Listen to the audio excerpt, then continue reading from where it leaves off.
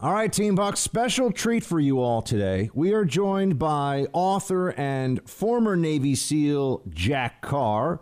His newest book out now is Savage Son. He's also the author of The Terminal List and True Believer. Mr. Carr, how you doing, sir? Doing great. How are you there in New York City? I'm in a little bit of a rougher spot in terms of geographic location right now than you are. I think you're out in Utah, right? So things here are a little rougher than out there, but I'm glad you're doing well. Yep. No, we're in Utah. I wanted to raise our kids in a ski town, so we came up here after I got out of the military, left Coronado, and yeah, it's not too bad up here. I have a feeling you probably have sufficient breathing room / plenty of ammunition, storable food, potable water. I'm just gonna guess all those things. So yeah, I've always been into being prepared from even before my SEAL team days. But yeah, we were good with the ammo and the guns, of course, and then food, water, filtration systems, ways to make fire, all those little things so that you can focus bandwidth where it needs to go in times of crisis. So I felt good. Finally, my wife's like, "Oh, now I see why we've been preparing for these things all these years." And so anyway, we feel good about that part of it anyway. So I want to talk about your books a bit, Jack. But first, I thought we would let everybody know a bit more about who you are and how you got to this point where now you're writing thriller. By the way, how would we classify thriller action novel? I mean, it's not really espionage, right? So thriller along the lines of go ahead. It's like so it's a political thriller, same type of books that Brad Thor, Vince Flynn, Nelson DeMille, Stephen Hunter, those kind of novels. So political thriller is how it's classified. All right, but people are going to want to know that they hear former Navy SEAL and they want to know some of the background there.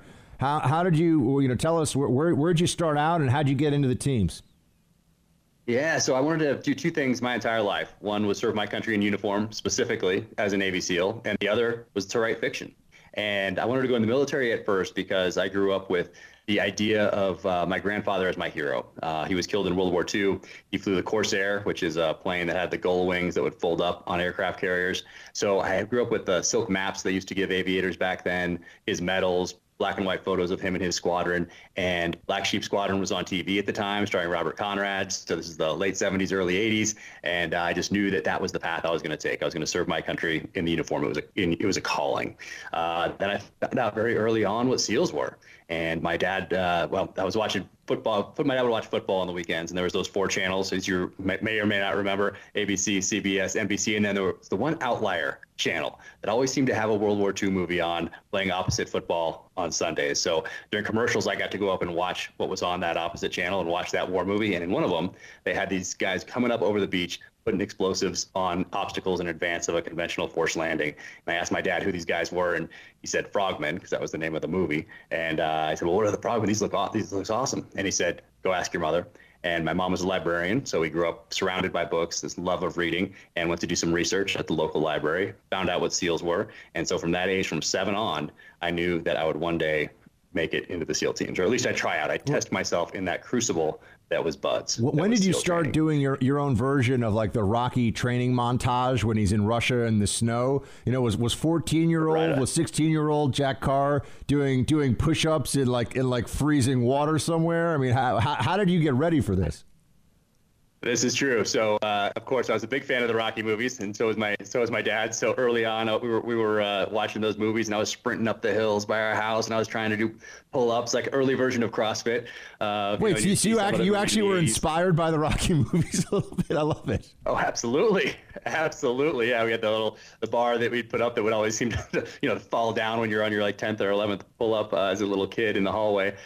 So yeah, I was inspired by those movies because we love those movies because it's the underdog. It's the guy that gets knocked down and gets up and keeps moving forward. So it's we were all drawn to those, which is why they're so popular. So even before Rocky was training in Siberia, to fight Ivan Drago, the height of the Cold War, I was inspired by those films, running up and down the hills and doing those things to prepare for where I was going, because I always knew that I was going to the SEAL teams. And the two things that I found out during that research at the library was that, hey, these guys are some of the most elite special operations forces in the world, and the training is some of the toughest ever devised by a modern military. So I was in, and I was focused on it really for my entire life. Now, is there anything that once you got in, and people are more familiar now with with buds than they would have been years ago because of all the, there was I think a Discovery Channel series. So, we've seen your brothers in uniform freezing their butts off in the surf and all. We people have some familiarity with those basics. And also there have been a couple of movies that have gone into, and I don't know how sensationalized the training was or how accurate it was. I can tell you that the CIA training in movies is always basically crap, but I think the buds training looks like it's more accurate, more true to life. So you get in, and what's your, around what year do you start, and when do you have your first combat deployment? Yep. So I came in 96, got to Buds in January 97, and went through Buds. I got to my first SEAL team in October 97. So it's obviously 9/11 has not happened. And we think we're all showing up at these SEAL teams, and we're going to get the pagers, and they're going to give us all this awesome gear, and we're going to, be at somebody's wedding or maybe at the bar, and the pager will go off, and then we'll zip off. And Charlie Sheen style. You were gonna jump off a Jeep off the bridge. I remember. Actually, yeah, a friend of mine actually did that. Yeah, Adam Brown did that. Sadly, he was killed, but he's not doing that. But an amazing guy. But called Fearless documents his life. But an amazing guy. But yeah, we all thought that's what we were going to do. And then we got to the first SEAL teams, and they handed us brooms, mops, said, go paint that wall, go clean that bathroom, do new guy stuff. So in those days, our job was to be prepared for war. So we joined our platoons. We went through these 18-month workup cycles where you're doing land warfare, desert warfare, mountain warfare, jumping out of planes, diving, doing your close quarter battle stuff, urban warfare, and you're training with the guys you're going to go downrange with, so that when you go downrange, if the call comes, you're the first guys to go in that area of the world. So the job was to prepare for war. Of course, September 11th happened. That was on my second deployment. So I had one pre-September 11th deployment. Then second one is when September 11th happens, and we're in Guam. The phones start ringing up and down the hallways. People start knocking on doors, waking people up. And then we go down to the basement where we had one TV, and we watch the Twin Towers fall on television. And then it's been back and forth to the Middle East ever since. And the interesting thing is that everybody that wasn't deployed at the time thought they were going to miss it. Guys that were stateside are like, oh man, I can't believe I'm not deployed. I'm going to miss it. It's going to be over by the time I get over there. And here we are almost 20 years later, still engaged in, both those regions of the world. So nobody was in danger of missing it in hindsight. We are speaking to Jack Carr. He's a former Navy SEAL and author of Terminal List, True Believer. His latest is Savage Son. And I've actually started reading it, so I'll have to bring him back at some point when I have my full review on it. I try to read the books of people that come on the show beforehand, but given the world falling apart right now, it's been a pretty busy time, Jack. But tell me a bit about we're talking about your deployments. I had the experience of being a CIA analyst, so one of those little civilian guys dressed like I'm on a camping trip, walking around trying to help you and your guys actually go do war fighting. I was like pointing, the bad guys are over there, get them. Where was you? Were you Iraq or Afghanistan? I'm assuming you got sent to Afghanistan first, but where'd you go? Yep. So I've spent time in Afghanistan and Iraq. Most of my time was in Iraq. But interestingly enough, the second novel, True Believer, is really based off something that happened to me in Iraq in 2006 when I was working for your former organization. And it was one of the highlights of my time in uniform, being the only military person attached to this covert action program that they had going on over there at the time with primarily indigenous forces. And we had one guy that was an Iraqi who was just head and shoulders above his peers when it came to battlefield leadership, when it came to the close target reconnaissance, when it came to planning, when it came to having to flex out there when the bullets started flying. Because typically at least my experience was that a lot of times they were hesitant to make decisions because coming from a place where you're a subject, not a citizen, if you took initiative on the battlefield and you messed up, it was kind of like off with your head type thing. They didn't encourage you to learn from your mistakes in a lot of the parts of the world where we went. So with this guy, he took risks on the battlefield. He adapted quickly on the battlefield. And then years down the line, I got word that he disappeared. And I thought, what if I fictionalize this and turn this into a novel here? So that was the basis for True Believer. So you might like that, and you might remember some of those days back there in Iraq in 2006, running and gunning right around the time of the Golden Mosque bombing. Yeah. So yeah. I saw it at the beginning of Savage Son. You had what I've seen in many of my former peers and friends, both either on the intel agency side or on the military side or a combination thereof. This was reviewed, and just FYI, these reviews are ridiculous. So I was like, yep, he went through the review process, because pretty sure if you talk about James Bond's exploding cufflinks, they'll find something in there to black out. I've been through that process myself. Ridiculous. I mean, it's fiction. They get very liberal with those black Sharpie pens, government supply or taxpayer supplied, of course. And on the second one, True Believer, I appealed. So they took out 54 sections of the novel, which are blacked out in the hardback. Then I appealed during the time between the hardback came out and the paperback came out, and I won 37 of them on appeal. I should have won all of them, because my lawyers attached every single redaction to a publicly available government document. So not just on Wikipedia or somebody else's book, but you can actually just get it from the government.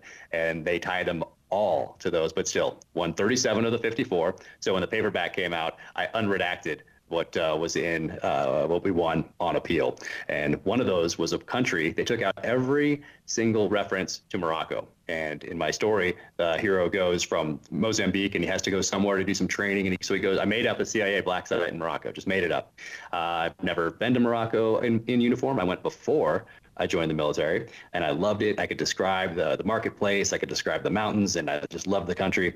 So I put it in there, and they blacked out everything that said Morocco, anything that said Atlas Mountains. They took out Moorish architecture, and a made-up airbase that does not even exist. They blacked out. But I ended up winning those on appeal, and so those are unredacted in the paperback version. If you give away the secrets of 15th century North African architecture, my friend, I don't even know how you could show your face in any military bars anymore. It's crazy. And the stuff serious business. I've seen the stuff that they've, my favorite is when they start blacking out, they'll black out like the weapon that somebody was carrying. That's the equivalent of like, he had a blank.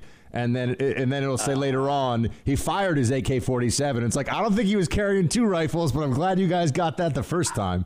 But anyway, ridiculous. This is some insider stuff. I don't want to get too deep into it, because I know I wanted to ask him. And you mentioned an incident when you were in Iraq and something that was the impetus for further thought processes. I mean, you were in the midst of a particularly nasty ambush. What was it, in Baghdad?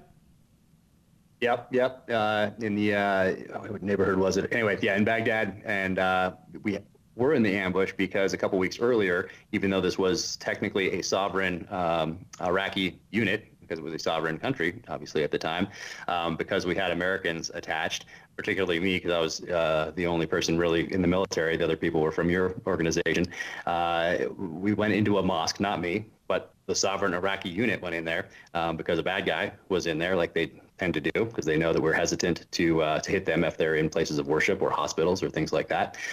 So they went in there and grabbed this guy a couple weeks earlier, and it caused a firestorm, of course. And so we tracked another guy to a similar location at night through some technical means. And so we parked outside. We just stopped block away, and we had to wait, and we had to go. Then I'm on the radio, and I'm trying to get the approvals from the military side of the house, and then have the agency side talk to the military side and go. So 45 minutes we're out there, maybe even an hour. We're just sitting there. Meanwhile, they're maneuvering on us. They're getting elevated positions on us, and then they all open up at one time, of course. But also what we've done is send our snipers up to some elevated positions at the same time. So it turned into this pretty crazy ambush that did not have to happen. We could have just rolled up, gone right in, grabbed this guy, been out of there. But because we had to wait and sit there and wait for senior level leadership to then approve it, which they didn't get a chance to because the ambush happened 45 minutes in. We took a couple casualties, but nobody died. Got one of your guys took a round. I'll call it in the hip, although it took a round in the best place you can probably take a round, right in the butt. And then one of our indigenous forces got wounded as well, but everybody survived and they weren't serious injuries. But our snipers being elevated, and then me being able to jump out and go coordinate with a QRF, a quick reaction force, a few blocks away, that while we were waiting, I had them move closer just in case so we could fall back and they could be laying down some fire with Bradleys and everything else that they had. So it was an interesting night, very interesting night. But you feel very exposed out there while you're waiting for these senior level leaders to make their decisions from their comfortable tactical operation centers. Yeah, I mean, I remember when I was in Baghdad and the cappuccino machine broke down, and it was a really people did not move fast enough for my liking, my friend. So we had very different experiences of the war zone. But guys, we're talking to Jack Carr, author and former Navy SEAL, and he has a book out, Savage Son. You can get it on Amazon. It's a great time to start reading a new line of thrillers. Although, Jack, do you prefer that people begin with the terminal list, or do you want them to go with the latest offer? You know, do they have to go sequential with your novels, or can they just hop in wherever they want? Well, what I'm supposed to say is that you can hop in wherever you want because you're selling this latest book, of course. But to be invested in the characters, to understand the story and the background, it does help to start with the terminal list and then move on to True Believer and then Savage Son. But Savage Son is the one I wanted to write first. And when I started this, because I always knew I was going to write as I was leaving the military. I knew it from an early age, but I knew the military had to come first, obviously, just because age requirements. But back in the 80s and 90s, a lot of the information that I got about SEALs and about special operations, about intelligence services, came from the pages of fictional thrillers by guys like Tom Clancy, Nelson DeMille, David Morrell, A.J. Quinnell, J.C. Pollock, Mark Olden, all these guys whose protagonists typically had Vietnam experience, either with the CIA or Special Forces, or a couple of them in SEAL teams.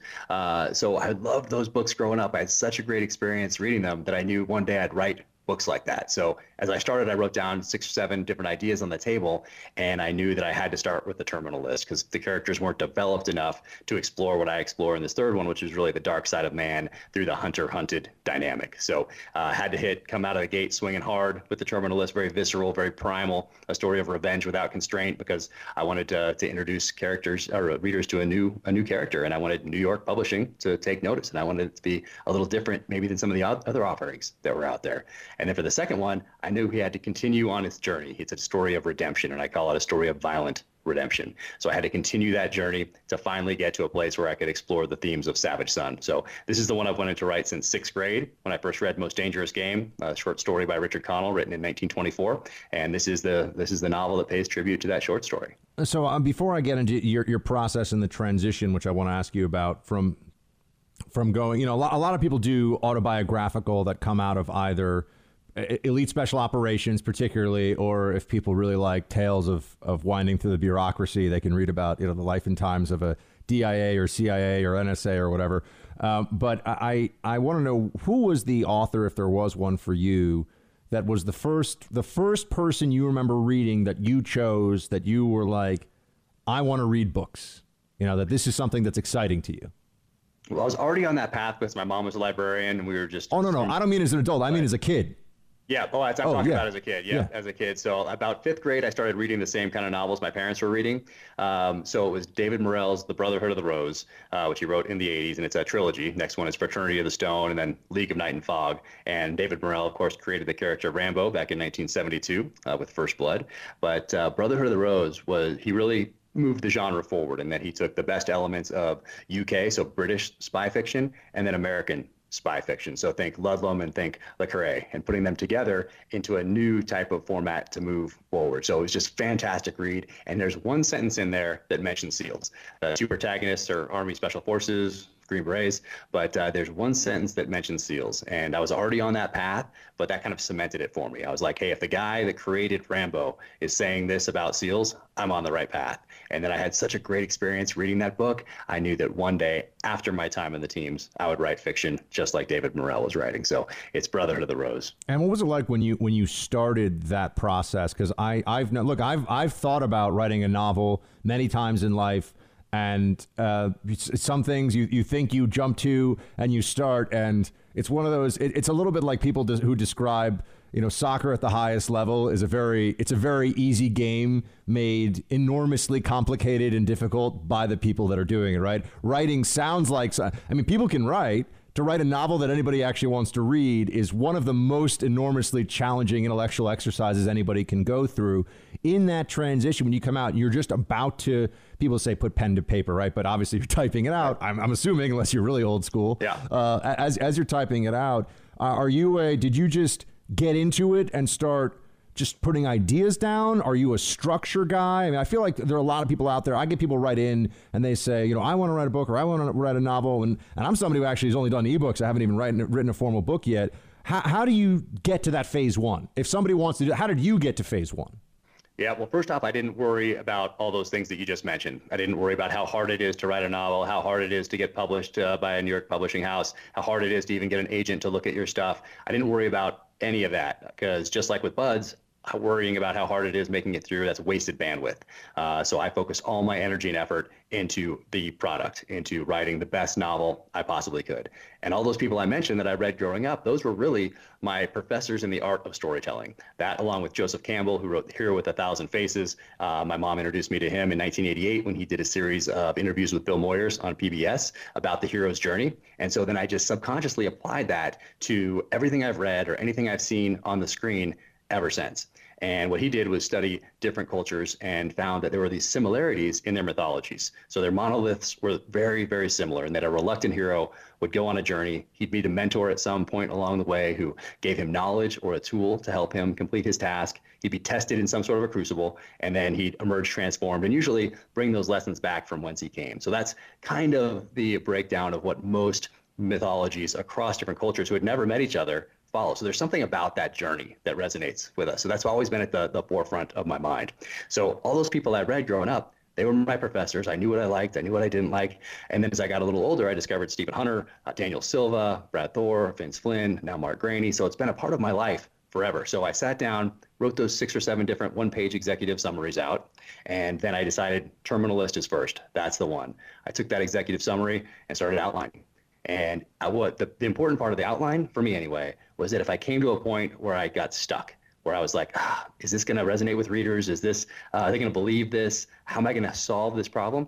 I just went around it or through it. I did not spend any time worried about if I was going to be able to figure out, because I knew over the next year, at some point, I was going to figure this out. And the battlefield's all about aggressive problem solving, about adapting, about identifying emerging opportunities, capitalizing on momentum. Well, all those same things apply to solving problems on the written page, but you have time. You can sleep on it. It's okay. And if you mess it up, no one's coming home in a body bag.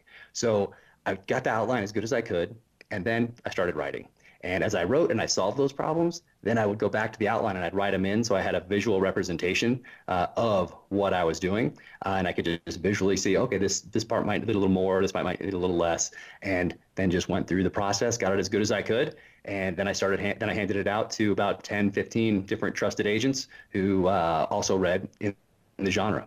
I knew they were fans of the genre. So handed it to them, got that feedback. And if one person mentioned something they didn't like, then I discounted it. But if like 4 people did, then I took another look at it and said, okay, I might need to take a look at this little part right here. And I got it as good as I could and then sent it off to Simon & Schuster. Have you ever had any of your former colleagues who you asked early on say, hold on a second, buddy, that suppressor doesn't work on do people come at you with, because there must be this expectation because of your background that the expertise is effectively absolute, but any novelist is going to do even beyond their own experience, their own expertise, research, and looking at other things. I'm just wondering, is that, you're clearly bringing a lot of your background into what you're writing. Have you ever extended yourself into some areas where you found, one, it was particularly fascinating, but also do you ever find yourself saying, oh yeah, I still have things to learn. I'm still a student about these things as well?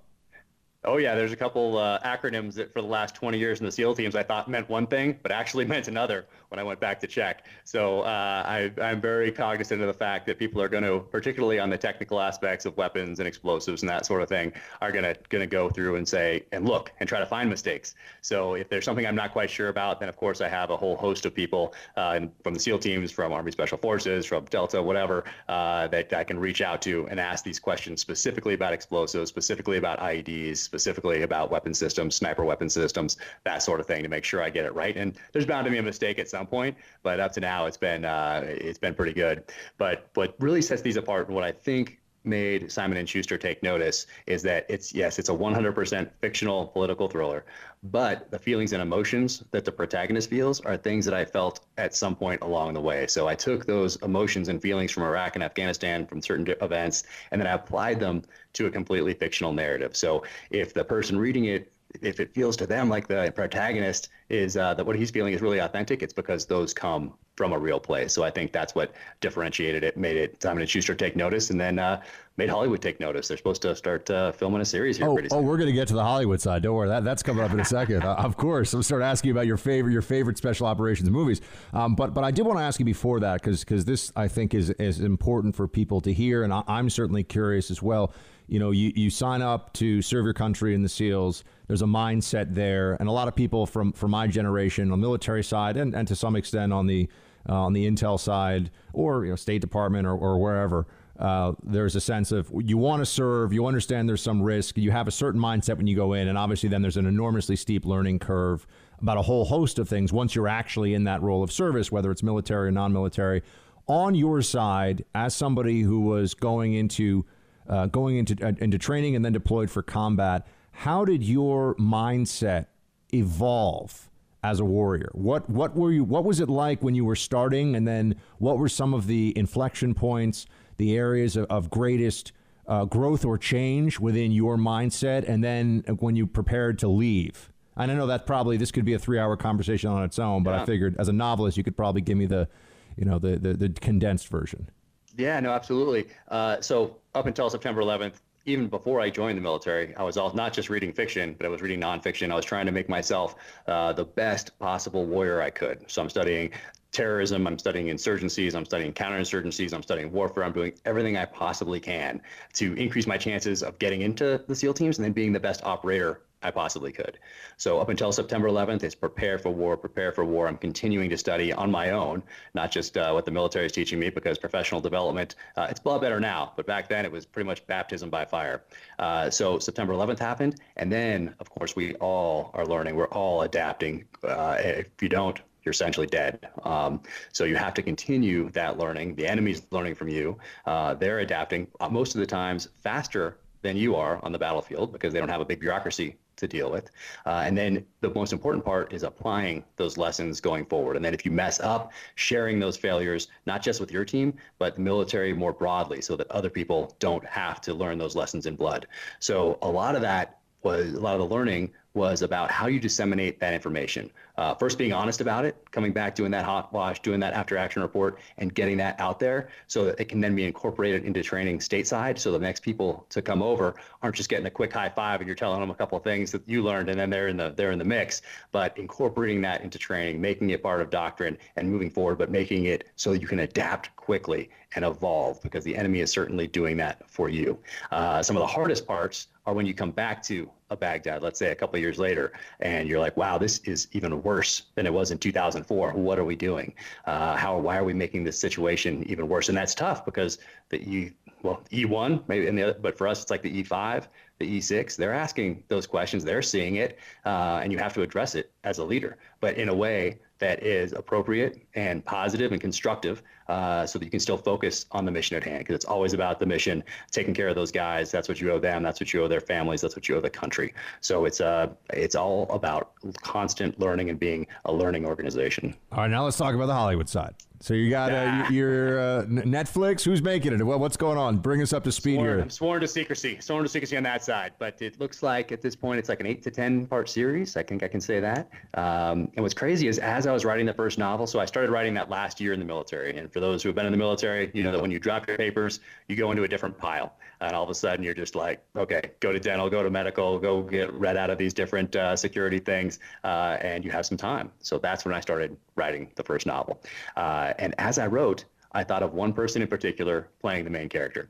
And I didn't, it was weird because after that point, he'd been in Parks and Rec. And he had a very small part in Zero Dark 30. And I just thought of Chris Pratt, because I wanted someone that was likable. My character had to be likable. I wanted somebody that you'd want to sit down and have a beer with, but they could flip that switch and had the experience and the training and the drive and the knowledge to go and just crush. So I thought, who's that person who has done like some funny stuff up until now, who's likable, but is on this trajectory as an actor that needs to do something darker, needs to do something grittier, wants to push himself a little bit. And I thought Chris Pratt, and I had no connection to him at the time. And then right before my first book came out, a buddy calls, and I hadn't talked to him in years. And he said, hey, just wanted to touch base and thank me for helping him as he left the SEAL teams. And I was like, no, absolutely, no problem. And he said, well, I always wanted to call and thank you. And I heard you wrote a book, and can I check it out? And I said, yeah, no problem. I'll send you a galley copy. It comes out in a few months. And he said, well, I'd like to give it to a friend of mine too. And I said, yeah, no problem. Who's that? And he said, Chris Pratt. So Chris got it. Chris loved it. And next thing you know, he options it. And it also, I thought of one person directing it as I was writing it, and that's Anton Fuqua, and he's directing it. So it's just crazy how things come full circle. I'm familiar with both of those individuals that you've mentioned, and think they both do excellent work. And I'm just happy because somebody has to make up for the atrocity that was Jack Ryan on Amazon season 2. Not good. Not good. That's like step into my world. That guy's a CIA analyst. If you take the chick from the bar up to your room and you have classified out on your desk, I mean, seriously, I think security would just drop you in the middle of the ocean somewhere. I was like, this isn't, come on. So I'm glad you guys will get it right. I mean, the Jack Ryan, I thought the first season was okay on Amazon. It was pretty good for what it was. They had some good stuff. Season 2, I couldn't even get through it. I'm like, this is Tom Clancy. You guys are taking Tom Clancy and you're mutilating the brilliance of Tom Clancy. It was so sad. It made me so sad. I know. The first season, we really enjoyed it. And then the second one, and so the second one was, while we were watching it anyway, I think it came out a little earlier, but while we were watching it, I was also helping with the pilot script for the series. And the pilot script, it's amazing. I'm so fired up about the script. It's incredible. But I kept taking pictures of the screen of Jack Ryan season 2 and sending it to the showrunner. So he's the guy that kind of is really the screenwriter and really is taking care of all these things. And I take pictures and be like, okay, this is an example of what we're not going to do. And I'd send it to him, and he'd be like, okay, I got it. So yeah, it was kind of disappointing to see how they did that with season 2 and Jack Ryan. But, well, I'm excited to see whenever, and I don't know, it's sworn to secrecy on the platform, but whenever it comes out, can you tell us when to expect it out though? Oh, who knows with COVID-19, everybody else's project and everything getting bumped, who knows? But I would think 2021, but once again, gotcha. I'm just happy to be here. I don't ask too many of those type of questions. Yeah. I'm just happy to be here. Yeah, well, one of the nice things of being a novelist is they option your stuff. They pay you for the options, so that's good news. A few before we let you get back to the fourth book, which I'm sure you're already thinking about now. Greatest depiction of special operations in a theatrical release in a film for you that you've ever seen. Your favorite, I should say, not greatest. Yep. Your favorite special operations depiction in a movie would be what? Well, there's a couple different ways to answer that one, but I'll go with the first way you asked it.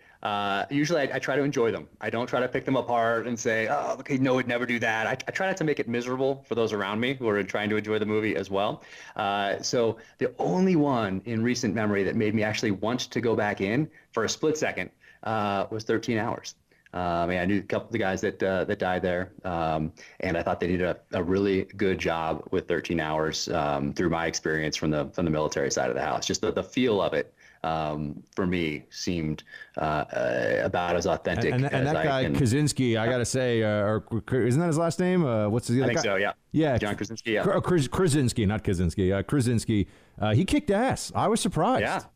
Yeah, he did a great job. He did a really good job, and I know a lot of. I knew a lot of those GRS guys, know, very well, and I was like, yeah, they actually.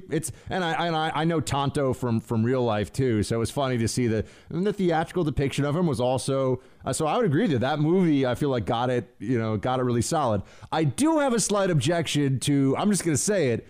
The little CIA guys in that movie, first of all, there's like a girl with a British accent and a guy with a French accent, and they're total jackasses who should get wedgies right away. Like, the guy's like, that's not my job. Like, I'm like, why is he talking like that? He's an American case officer.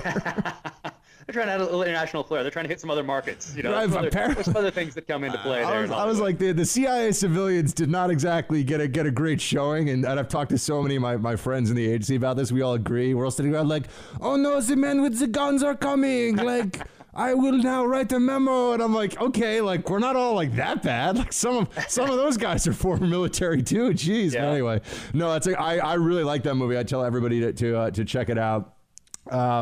Greatest war movie of all time?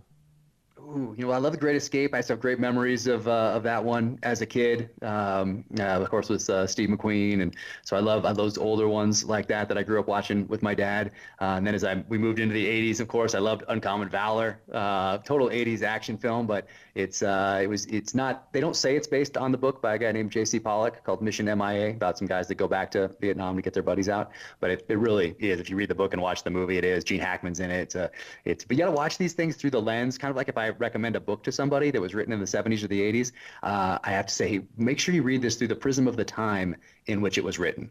Don't look at just through the lens and filter of today. Try to enjoy it for being written in 1972 or being written in 1983 or 1987 or whatever it is. Remember what was going on in the world. Remember the language. Remember the technology, and enjoy it for what it is. So yeah, I loved Uncommon Valor. I even love the Delta Force. The first half of the Delta Force with Chuck Norris is actually based on real world events. TWA hijacking, the way that the terrorists got onto the plane, the way they got through security. Like the first half of that movie is legit. I'm just going to be waiting around until the photo of you in a cut-off jean jacket with no shirt underneath it and double micro Uzis. You have to have the double micro Invasion Uzis. USA. That's a different one. That's Invasion USA.